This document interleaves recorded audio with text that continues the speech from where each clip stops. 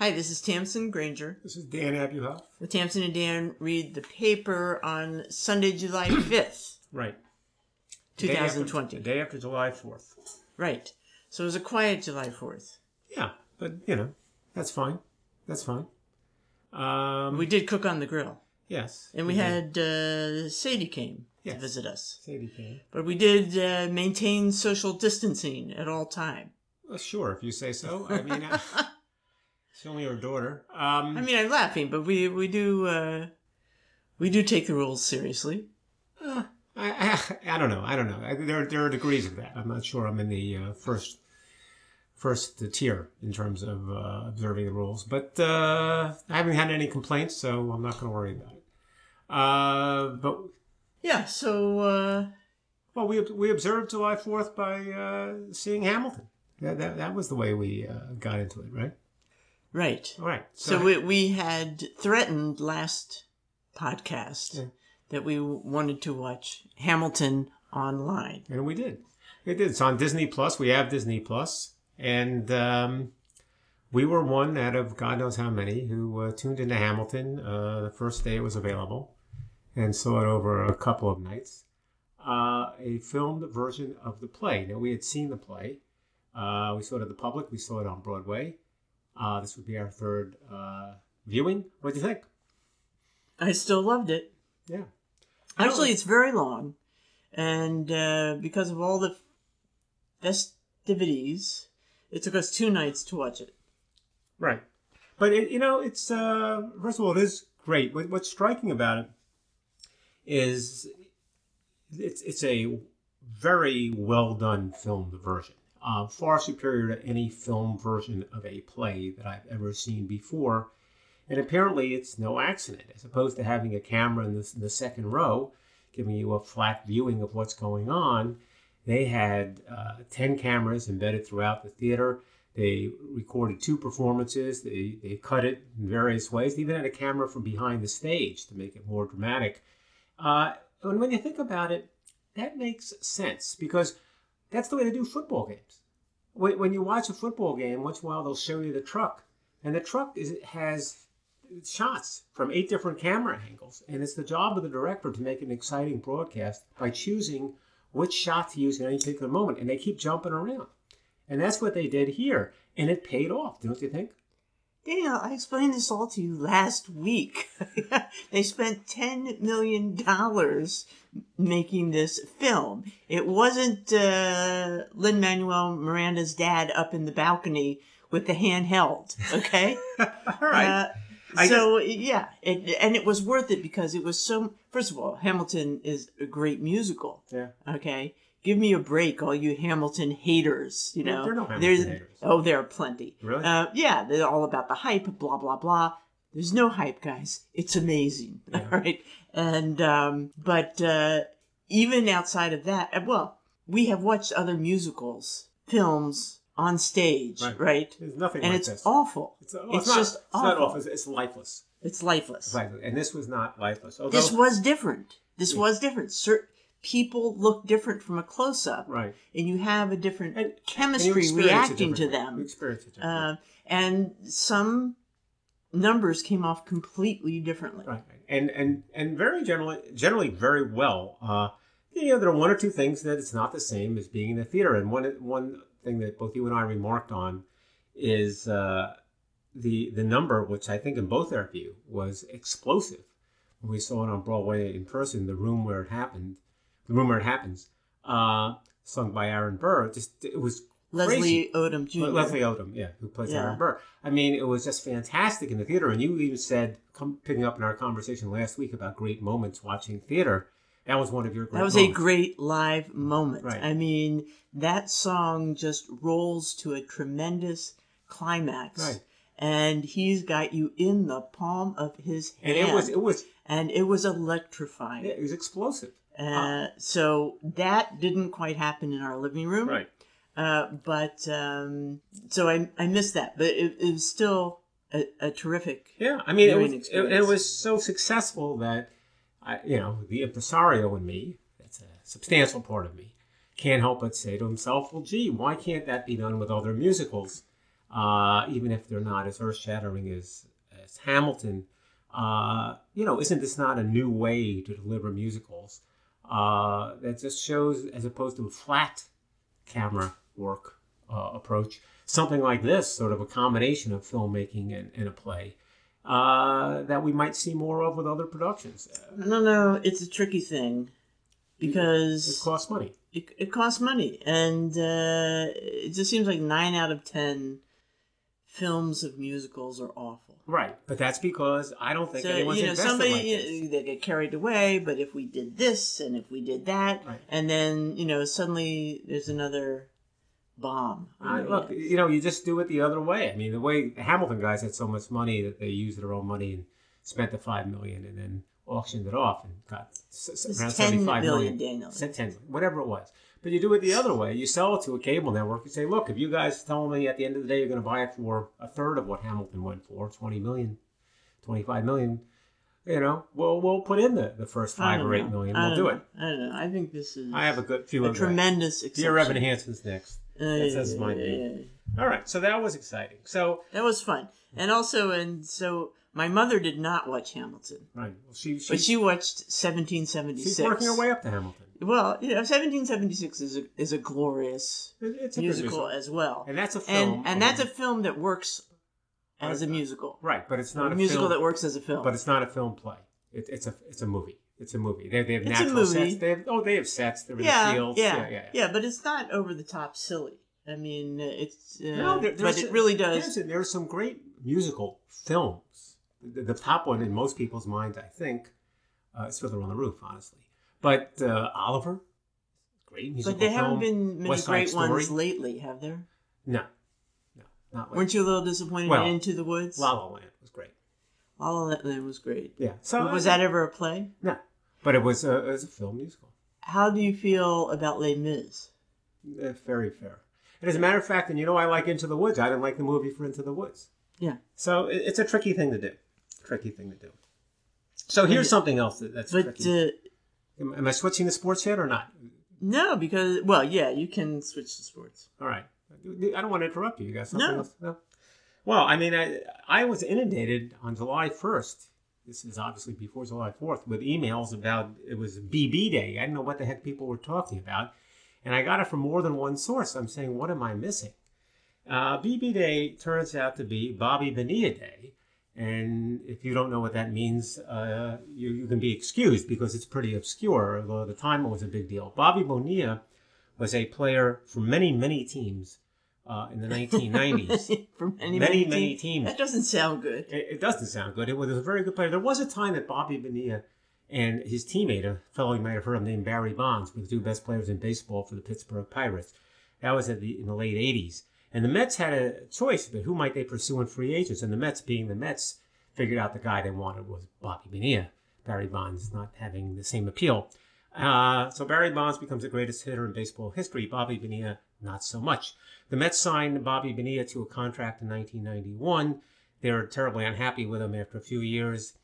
The contract runs out. They trade him in 1995, and he works his way through a bunch of other teams, including the Orioles, where he does pretty well. The Marlins, fair. The Dodgers, not so well. And believe it or not, the Mets, even though they had a bad experience, bring him back in 1998. And he's playing under a contract that he signed for the Marlins, but he's playing it out for the Mets. Well, here's where it gets interesting. At the end of 1999, the Mets have had it with Bobby Bonilla. They made the same mistake twice. They owe him $5.9 million in the contract, and it's like dead lost money. They just want to cut him. They don't know what to do. And his agent does something very, very clever. He goes to the Mets and says, look, I understand you don't want to pay us the $5.9 million. We can avoid that. Let's do it differently. Don't pay us anything. Don't pay us anything for 10 or 12 years. Instead of paying us $5.9 million, why don't you pay us over time beginning in 2011? That's a long time ago. Long time from now. And why don't you pay us over 15 years? I'm sorry, 25 years, beginning in 2011. So it's, payments going way out into the future. And that's okay with us. We'll just work it out by formula according to the prevailing interest rate, which happens to be 8%. 8%. Times were different then. And the Mets say, yeah, that's a great idea. You know why? Because the Mets have a genius investment advisor named Bernie Madoff, who does things, who guarantees them 10%. And the Mets never question 10%. You know, he's a wizard. Of course, it turns out to be a Ponzi scheme. But they think they're being brilliant. So they sign on to this. Well, it turns out, if you do the math, which I hope somebody did when they made this deal in 1999, when you start payouts in 2011, over the next 25 years, while interest is accruing and compounding and so on. So the Mets are obligated to pay Bobby Bonilla $1.19 million every year for 25 years beginning 2011.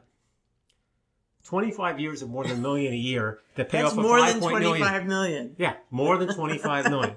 It actually is $29.8 million. The Met geniuses signed on to this. Oh my so much God. so, for the last few years, the Mets have been making this payment, even though it's in excess of what their current players are making. Jake DeGrom is making less than this. They're paying a guy nobody remembers, and it was bad for the team.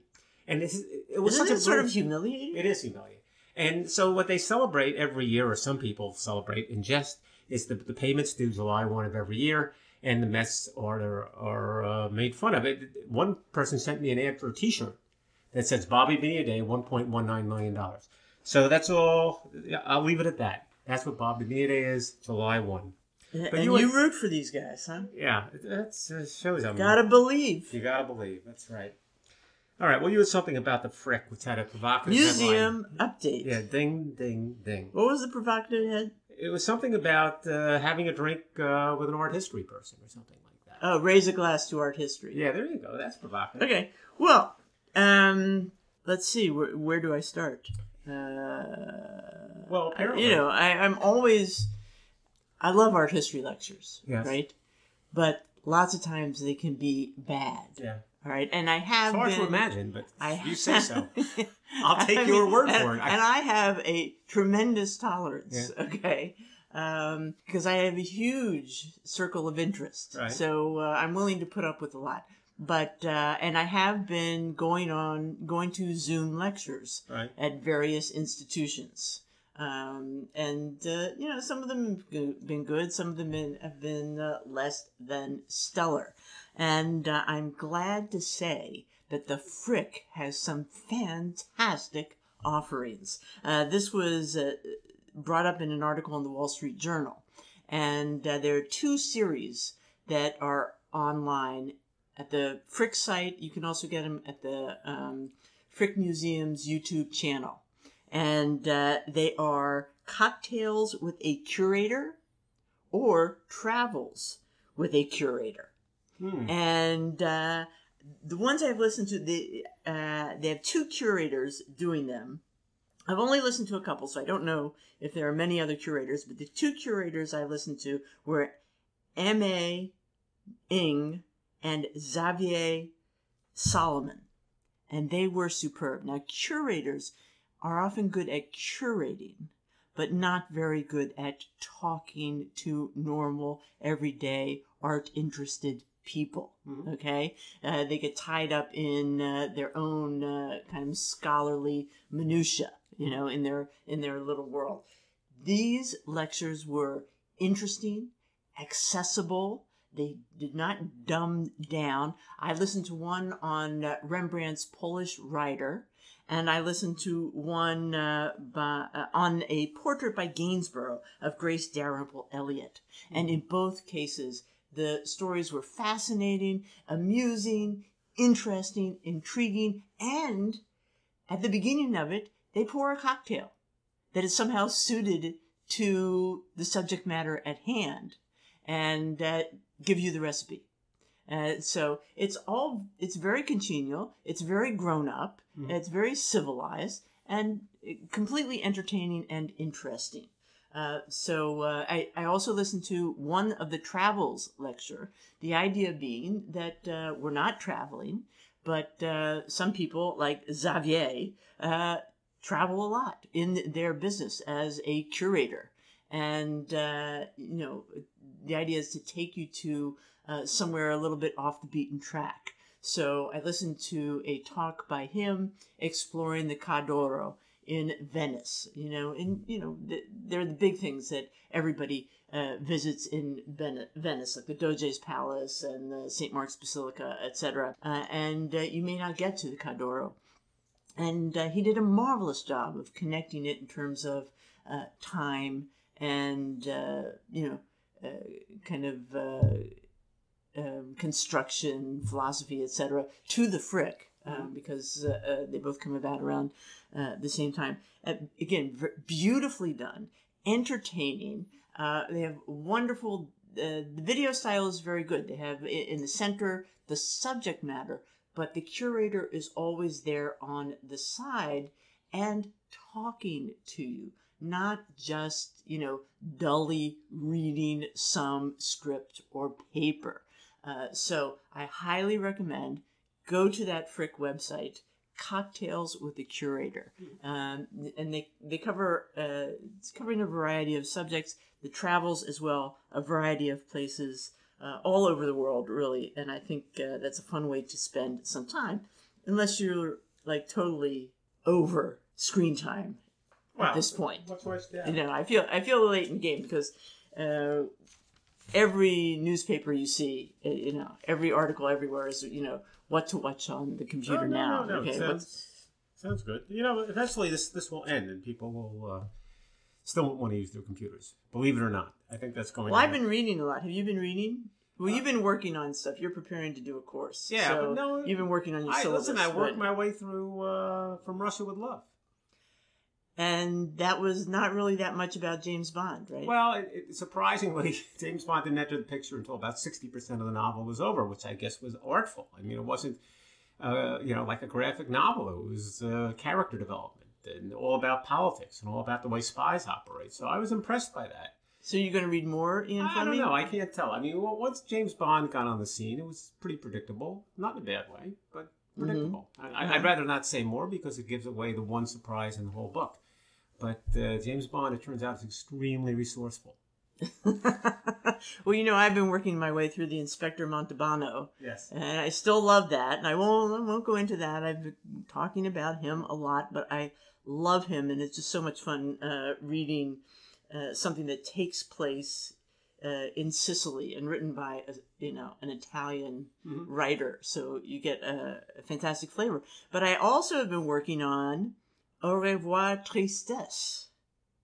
The book about, how to live like a Frenchman. Based on, right. Great literature by Viv Groskop. Right. And it's actually pretty good. Okay. It's good. Here's the deal.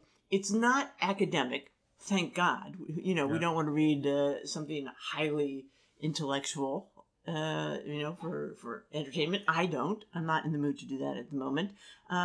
It's almost like a blog or a podcast. Okay. Somebody friendly, interesting, intelligent, talking to you about various great books, some of which you read. Even though you were supposed to read all of them, probably, in your college courses, at least you might be acquainted with some of them, and so it has been kind of fun, and it's made me go back. I never did read much Proust. Maybe I should, but I've been, so some stuff. I have read Les Mis, Les Miserables. By Victor Hugo. So to hear what she had to say about that resonated a little bit more. And she also talked about Colette's Gigi. And which was interesting. I know not much about Colette, but I know the movie Gigi quite well. Right. And was interesting to take that back to the original source, etc. So I'm working on that. So that, like I said, Viv Groskop, Au revoir, Tristesse. It's very conversational, but you're still reading. And I read a new book, Writers and Lovers, by Lily King. Now, I read that because it was recommended by Ann Patchett. Okay. And I do love Ann Patchett. Mm-hmm. So, and it turns out entirely different tone from anything else I'm reading. But it was good. It was from the perspective of a fairly young person finding her way in terms of Life, Love, and Writing. That's not by Ann Patchett. No. It's by Lily King. I see. Lily King's Writers and Lovers recommended. Well, no, by Ann Patchett has her own bookstore, if I recall correctly. That's right. her big thing. Yeah, so we have to take that with a grain of salt. You think she's just promoting it? She wants to sell a few extra books? I don't think so. No. I take her at her word. Yeah. So, that's some of the stuff that's been entertaining me. Well, let me turn to something that's a little less entertaining. But, I'm always eager to solve the problems at hand. And there's an article in the Times called What Coronavirus Researchers Can Learn from Economists. And you say to yourself, well, that doesn't make any sense. What could the scientists, real scientists, learn from economists? But it's a social science. Oh, and you, having been an econ major, think everybody can learn something from economists. But it is true. It's a very interesting article. And it's fascinating. It's fascinating. So here's the deal. They say there are new drugs, obviously, that are constantly discussed in connection with COVID-19, and they're focused on dexamethasone. And they say, well, what kind of testing does one really want to do, or do you feel is necessary before you feel confident prescribing dexamethasone with respect to COVID? And the standard approach in the natural sciences, in medicine, is to do a longitudinal study, a blind test, what's called a random test, in which you have a control group who are given something that turns out to be nothing like water. And the other group is given the drug that's being tested. This is, in this case, DXM, right? Mm-hmm. And then you compare the results. The problem with that is it takes time. Mm-hmm. And that's what you're going to run into with respect to vaccine, too. And nobody wants to take the time. Well, that's not the way economists do it. What economists look for are natural experiments, situations in which circumstances came about that were not set up by anybody, not by the economists, not by medicine, not by anybody, but they just came about. And they give you the opportunity to compare the experience of two populations and therefore draw conclusions. So let me give you a simple one. I'm not saying it's perfect, but it's one that some people talk about. So at a certain point in Helena, Montana, they passed the kind of ordinance that we've had here, which they say there'll be no more smoking in bars or restaurants. And that goes on for 6 months or a year, and after that it gets repealed. All right? Mm-hmm. Because of change administration, that's fine. So someone said, it might be interesting to see what was the experience of heart ailments, because people believe that there's a link between smoking and heart ailments. How many people are going to the hospital with heart attacks and the like during the 6 months or a year where the ban was in effect? Mm-hmm. So they don't have to do any longitudinal study. They're just observing what actually happened in Helena, Montana. And they were able to draw conclusions from that, which are the conclusions you'd expect, which is namely that smoking has a substantial they can cite observations. They can't demonstrate any link. Well, you got to be careful with the nomenclature there, because frankly, even in a longitudinal study, you can't demonstrate any link. You're always citing observations. Right. Okay. All right. And then they ask you to talk about what you might do with respect to dexamethasone to take this approach. For example, you might say, okay, there was a certain part of the country that had DXM available, a certain part of the country didn't. Let's compare their experiences with COVID-19 over 2 months. There's one set of hospitals that decided to use it, one set of hospitals that didn't use it. They might also compare the situation. There's always a threshold. Mm-hmm. So people are given the DXM if they're above or below a certain oxygen level in their bloodstream. Mm-hmm. They're not given if it's above. Let's compare the two people at the edges. There are ways to do the natural experiments here and to cut short the longitudinal study. In any event, it's just an approach. It's the idea of economists, once again, ruling the world. So you're not really doing an experiment. No. You're just finding data that's already there. The experiment's done. Yeah. It's a natural experiment. Right, well, that's an interesting idea. That definitely would augment whatever else they're finding out. Exactly right. And we need to do that. A lot of aspects about this are so confusing. Okay. So, oddly enough, my next subject is a podcast. Yeah, well, first of all, let me say, give the name of the podcast before I Table Manners. Okay, and tell us a little about it, then I'll weigh in. I was just flipping through the Arts and Leisures, and then a big article about a singer-songwriter, Jessie Ware, a young woman, 35 years old, etc. And, I know nothing about her, and I don't even know why I'm reading the article. And then it turns out most of the article is not so much about her latest album or whatever. It's about her podcast that she has with her mother, Lenny. And apparently they have a great chemistry together. And Lenny is a great cook. This is all based on a family history of Friday night dinners and having a guest and chatting with that guest. And they have all kinds of guests. They have Alan Cumming, John Legend. They have cooking people like Jamie Oliver, Nigella Lawson. Is that her name? Nigella Lawson. We just call her Nigella. Nigella. Right. Yeah. And musical stars Gregory Porter, Carly Rae Jepsen, all kinds of people. Now, I listened to a little bit of the Nigella.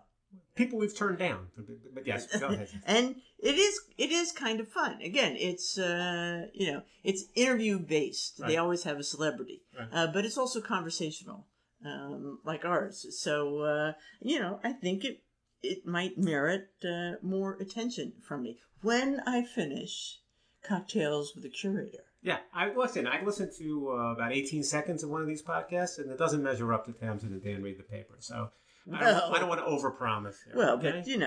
But there are some quiet moments in everybody's life, and All right. maybe this would Put you to sleep.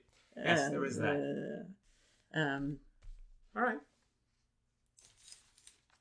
Do we have anything else on that, or should I? No, move on? I don't have anything else All on right, that. okay. Table manners. Table manners. Give it a shot. I was thinking. Well, I couldn't help but What's think. better than food and entertainment? Maybe you and your mother should do a podcast. Did that pop up as a possibility in your mind? No. Maybe Tamsin and Sadie read the paper, or I have my hands full just wrangling you, Dan. Yes, okay. I'm trying. Are you trying to expand get your rid horizons, of me? widen your horizons? Are you trying to move on? So Hugh Downs passed away at the age of 99. I can't even believe that. That he's 99, or that he's still I alive? think he should have been 125 because I remember Hugh Downs from way back. We all do. I mean, he was on the Today Show pretty much 1,000 years ago. They have a photograph of him on the Today Show in 1966, which, if you do the math, actually it turns out to be 54 years ago. I mean, is that possible? I guess it is. And he was after. Well, they also have a picture of him in the 90s with Barbara Walters. Barbara Walters, looking like Barbara Walters, and boy, he's the 90s. 2020. The 90s. Whoa. And he also did Concentration, that show where you have to memorize what's on the board and match the thing. The man, Renaissance man, polymath. Not a Renaissance man. No, but he was a very good broadcaster. He was, and he was. People were extremely comfortable with him. He was sort of a Walter Cronkite type presence. But not as gruff. No, not as gruff. But he had a commanding nature. Not as serious. Yeah. And you were comfortable having him in your home. And totally trusted. Yes. Which is why my father, in, I'm going to say, what it would be, about 1960, a few years before this picture was taken, who at that time was in a business in which they were selling what they called presidential educational wheels. These were things which, cardboard constructs, which had all kinds of information on the various presidents, and you turned the wheel and the appropriate information for the president came in the right slot, where he was born, that sort of thing. And they decided that mail order business would take off if they advertised on the Today Show, and in particular... So your father and his partners had a product. Right. And this is a mail order business. Yeah. And so they decided to advertise big time. That's super big time. That is super big time. I cannot imagine. People don't appreciate this, but Hugh Downs was going to read the ad. Hugh Downs was going to read the ad on the Today Show. Oh, and it sounds like a Gene Shepard story at this point. So to cut through it, it actually happened. I mean, it's not a Shaggy Dog story that didn't happen. It actually happened. I can just see the cute little Abuhoff family, all with their cereal bowls. That's exactly what happened. We were staring at the black and white. We were 5 or 6 years old, sort of huddled around the television. Today's show was an early morning show. The spot was early because he didn't want to pay too much, so maybe it was 6:45 in the morning. And we were going to watch Daddy's product on television, and Hugh Downs himself was going to talk about it and lovingly hold it in his hands, sort of cradle the product, and tell people that this is what you ought to get for your youngsters to prepare them for what's going to follow over the next 30, 40 years. And that actually came to pass. So that was so exciting. I can only think of Hugh Downs in that way. I can't say that it resulted in a lot of sales of the product. I can't say that the money for advertising was necessarily well spent. They might have picked things up a little bit, but it didn't cause the business to turn a corner.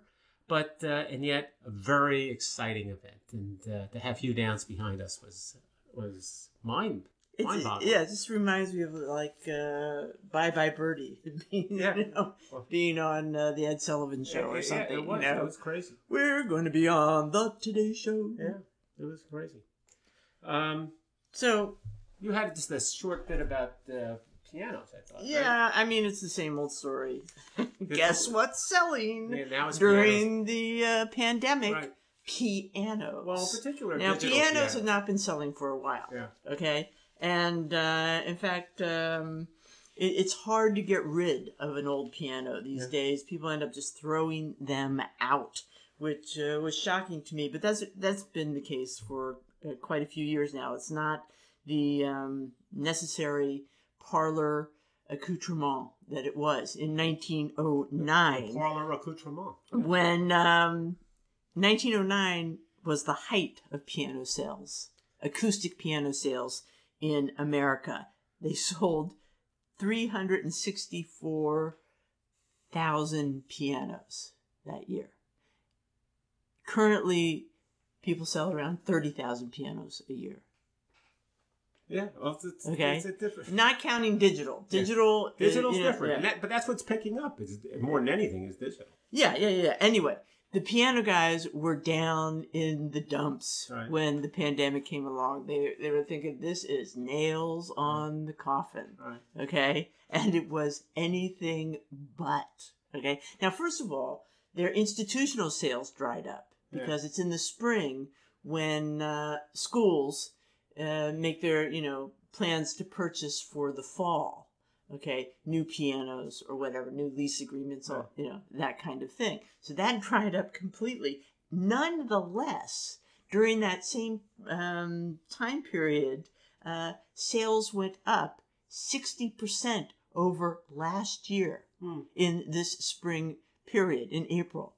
And it more than made up for those losses. People deciding, okay, it's like all these other objects that people suddenly can't live without, bicycles, etc. Pianos, we've got the time. Let's learn to play the piano. So sales have been going through the roof. Even old, refurbished pianos are selling, in addition to digital, etc. Okay, even fancy schmancy pianos. Now, of course, all this, the stores haven't been open, so this has all been done online, on the phone, whatever. And so this one salesman was saying, I can't imagine, somebody buying a $20,000 piano, never having heard it. Right. Yes, but it's happening. In fact, he even sold a $200,000 Bosendorfer piano to a doctor who said, he's stressed and he's always wanted this. Now's the time. So a little, blue sky for the piano guys. First of all, I've never heard of a Bosendorfer, let alone $200,000 for a piano. We're not musical aficionados. Sounds like a submarine, but fine. Yeah. All right. So, a couple of obituaries quickly. Johnny Mandel passed away. He was a composer and arranger. He was an arranger. I always think Nelson Riddle did all Sinatra stuff, but Johnny Mandel did quite a bit, including the album Ring a Ding Ding, which we're listening to the other day. Yeah. So he's right there. But he wrote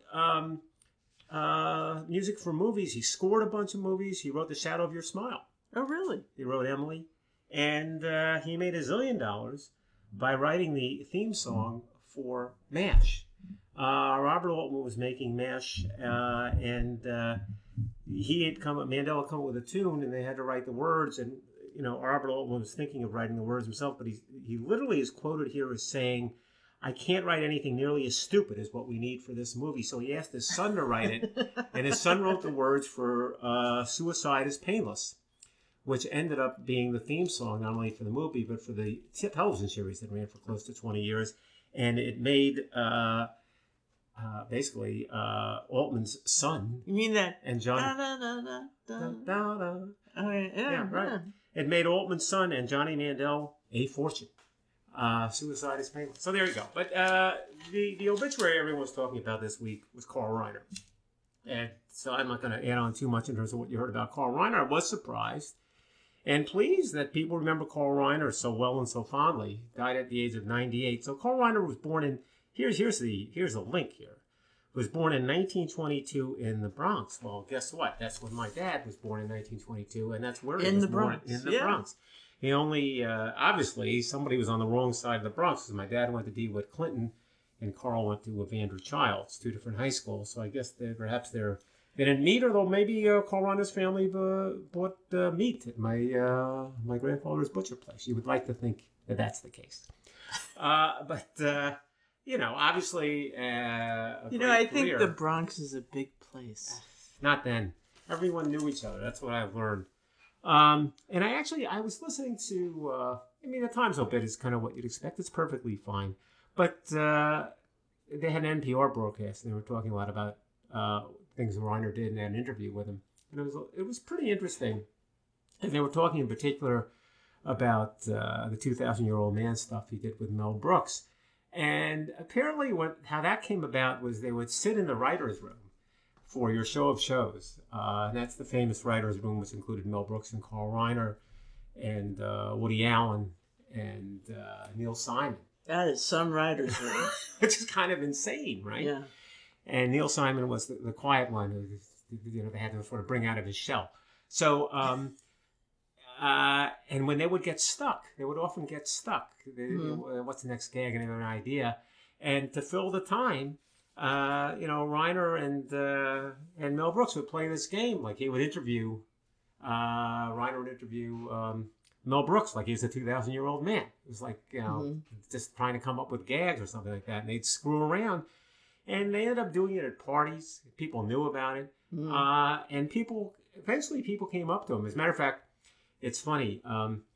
Reiner talks about the fact that, he was asked by a woman does Fresh Air. What's her name? Terry Gross. Yeah, Terry Gross said to him, what do your parents think about you doing comedy or being an actor even? And he said, they were good with it because they knew that Edward G. Robinson was Jewish and he made a good living at it. So they felt a Jewish person could do it.